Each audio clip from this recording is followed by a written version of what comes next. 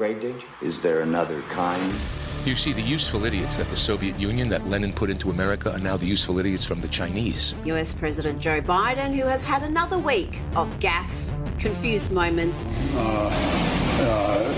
They're coming down on America like Pac-Man, eating us up alive.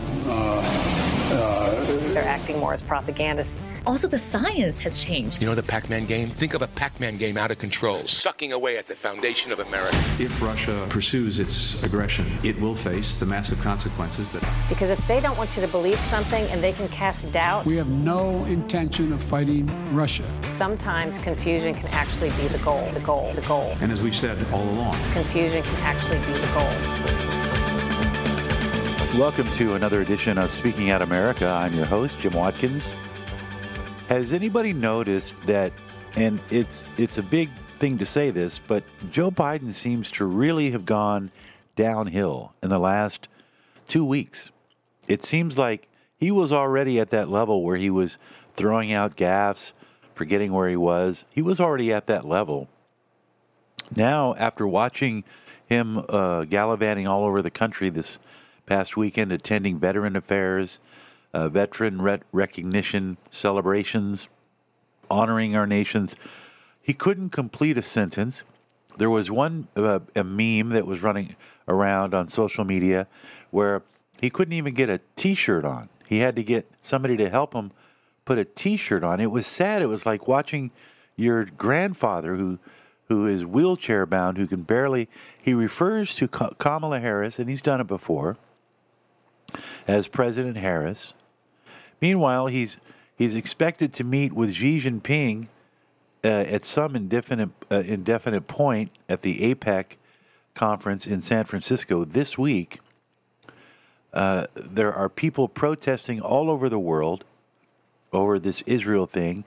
Jill, his wife, had to whisper answers to him when reporters were asking questions about his position on Israel and the IDF attacking Hamas. He's walking around in a fog. And when you see Jake Sullivan is his national security advisor. It's the same Jake Sullivan that worked for Obama. It's the same Jake Sullivan who perpetuated the idea of a Trump-Russia collusion. He also served, I believe, with Hillary Clinton as well. Every time you see Jake Sullivan up giving a press conference, as he was doing yesterday, talking about Israel, talking about what he would like to see, he's not the president, okay? So he's saying what he thinks, because what he thinks he's also sharing with the inner circle at the White House. So Jake Sullivan, for all intents and purposes, is the president right now. You may not think so, but he's calling the shots on policy. He's completely destroyed the Middle East peace process that was ongoing, that Trump had put into motion. When you see Jake Sullivan up on the podium, it's because Karine Jean-Pierre isn't going to get the job done. We're in the middle of at least several different crises. We've got the problems at the borders. I saw this picture. I might even get to the article, but it's actually quite hilarious when you think about it.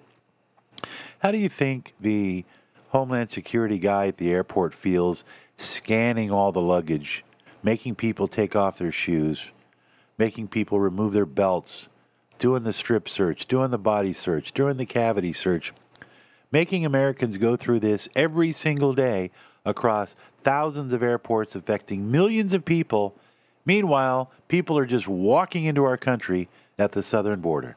How do you think that Homeland Security guy feels when he goes home after a long day's work of scanning people's bags and looking in their diapers and their purses and whatever else they can look into? That guy goes home making a decent salary, working for the government. Maybe he thinks he's doing a good job. Maybe he thinks he's serving his country. Pops open a beer. He sits down and he watches the news about thousands of illegal migrants coming across the border, unfettered, being shipped to cities, given a card so they can eat, free room and board for 6 months. How do you think that guy at Homeland Security feels? You think he's doing a good job? And that's where we're at in this country. And we have the commander-in-chief who is now embroiled in a tit-for-tat with Iran, and he can barely put two sentences together.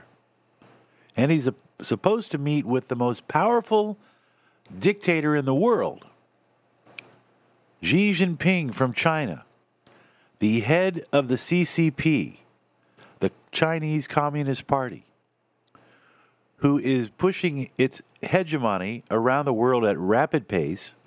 You know they do have a base in the Bahamas now, don't you? It's 90 miles away. It's closer than Cuba. What do you think Joe Biden is going to say to Xi Jinping? It should be the big story. What is his plan? Oh, he's going to try to talk Xi Jinping into cooperating with climate change initiatives. It's a joke. China's the number one producer of coal energy now. We're not. And this is the guy that's going to sit and... What do you think that Xi Jinping is going to do? He is going to eyeball Joe Biden. He's going to assess the situation. This is on the heels of Taiwan being invaded. We all know it's ultimately going to come. We know that Putin and Xi Jinping are tight. They're good buddies right now. They're trying to figure out how they can divide up Ukraine amongst themselves. Meanwhile, Zelensky, it's actually kind of comical. He keeps calling the White House, and they keep saying, sorry, Biden's busy. Zelensky's sugar daddy is no longer the sugar daddy. He's not getting the money. He's not getting the sympathy. He can't even get Trump over there. I mean, Zelensky must really feel like, you know, that girlfriend who got pushed aside for a prettier face. But it's not a prettier face. It's an uglier face. Now we're distracted by this Israeli-Hamas battle that could develop into World War III on religious grounds. And it's only Tuesday. So go figure. So we've got an incompetent president. The clock is ticking. The only way that I can see that Kamala Harris could be the president, and it seems like Joe's made the reference a few times, is he's going to backdoor her in. Just like he lifted up the ropes so she could slide in at the last minute and become the vice president or the insurance policy. I call it the Larrabee presidency. If you ever watch Get Smart, remember Get Smart with Don Adams? You know, he always, whenever the chief, Edward Platt, great actor, whenever the chief would get angry at Max and threaten to fire him, Max would always say, well, you can't fire me. And the chief would say, why not? He says, because if you fire me, Larrabee moves up. And Larrabee was the dimwit secret agent who couldn't tie his shoes if he tried. That's where we're at with this presidency. We have the Larrabee presidency. And we've got Kamala waiting in the wings. She's not going to run for president, mind you. But it seems at the rate of deterioration that I'm observing in this president, I would say that he's probably 3 to 4 months away from either a really bad sickness, and we're heading into flu season, and believe me, he's all vaxxed up, at least we think he is. And I've been hearing a lot of things now lately about immune compromisation, people getting their boosters and then falling sick. I just had a conversation with a friend of mine yesterday. He says, I'm going to go get my booster, Jim. And I said, well, hold on here. Before you do that, did you hear the latest? Now they find that there's DNA in the mRNA. How about that? DNA, bacteria. DNA of what? And Pfizer and Moderna didn't disclose this. It came from two sources. One, in Canada, there was a consortium of physicists that spoke before the Parliament or some commission and said, we have found DNA in the mRNA vaccines, which is not good. It means that somebody else's DNA was put into you if you went and got a vaccine like me. Also breaking on the Epoch Times today about health officials in the United States. The FDA was not supposed to approve these vaccines. That's the bottom line. But they did. people continue to get their boosters. To what end? So it's the world we live in, and this is what happens when you have bad leadership. There's no question about that. The only question is, how does this movie end? How does this movie end? That's a good question, isn't it? Because we don't know how the movie's going to end. We don't know who's going to be the president a year from now. By the way, condolences to Donald Trump and his family for the loss of his sister. That's very sad.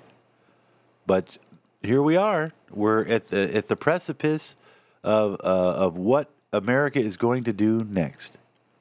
And it's not looking too good, I'm afraid. And I'm an optimist. I read Peter Schiff yesterday. He made an excellent point. Excellent point, Peter Schiff. He's one of the most respected financiers in the country. He said that if banks are all sitting on homes, they're holding the note, and all of these homes across America, millions of homes, when they got their loans at 3%, 4%, I know I did, I'm at 3.25%, but the interest rate right now in the country is a little over 5%. You know what that means, right? That means that all of these banks are sitting on these notes, and they're never going to make their money back. And these aren't just subprime. These are everybody's homes that bought homes in the last 15, 20 years. About 70% of the market. So Peter Schiff says something's going to break. It can't go on like this. Cam Edwards is going to be joining us a little bit later on here on Speaking Out America. I'm Jim Watkins. Don't forget my website, jimwatkins1.com. New articles being posted every day. And, of course, the archives of this show on the podcast. We'll be right back.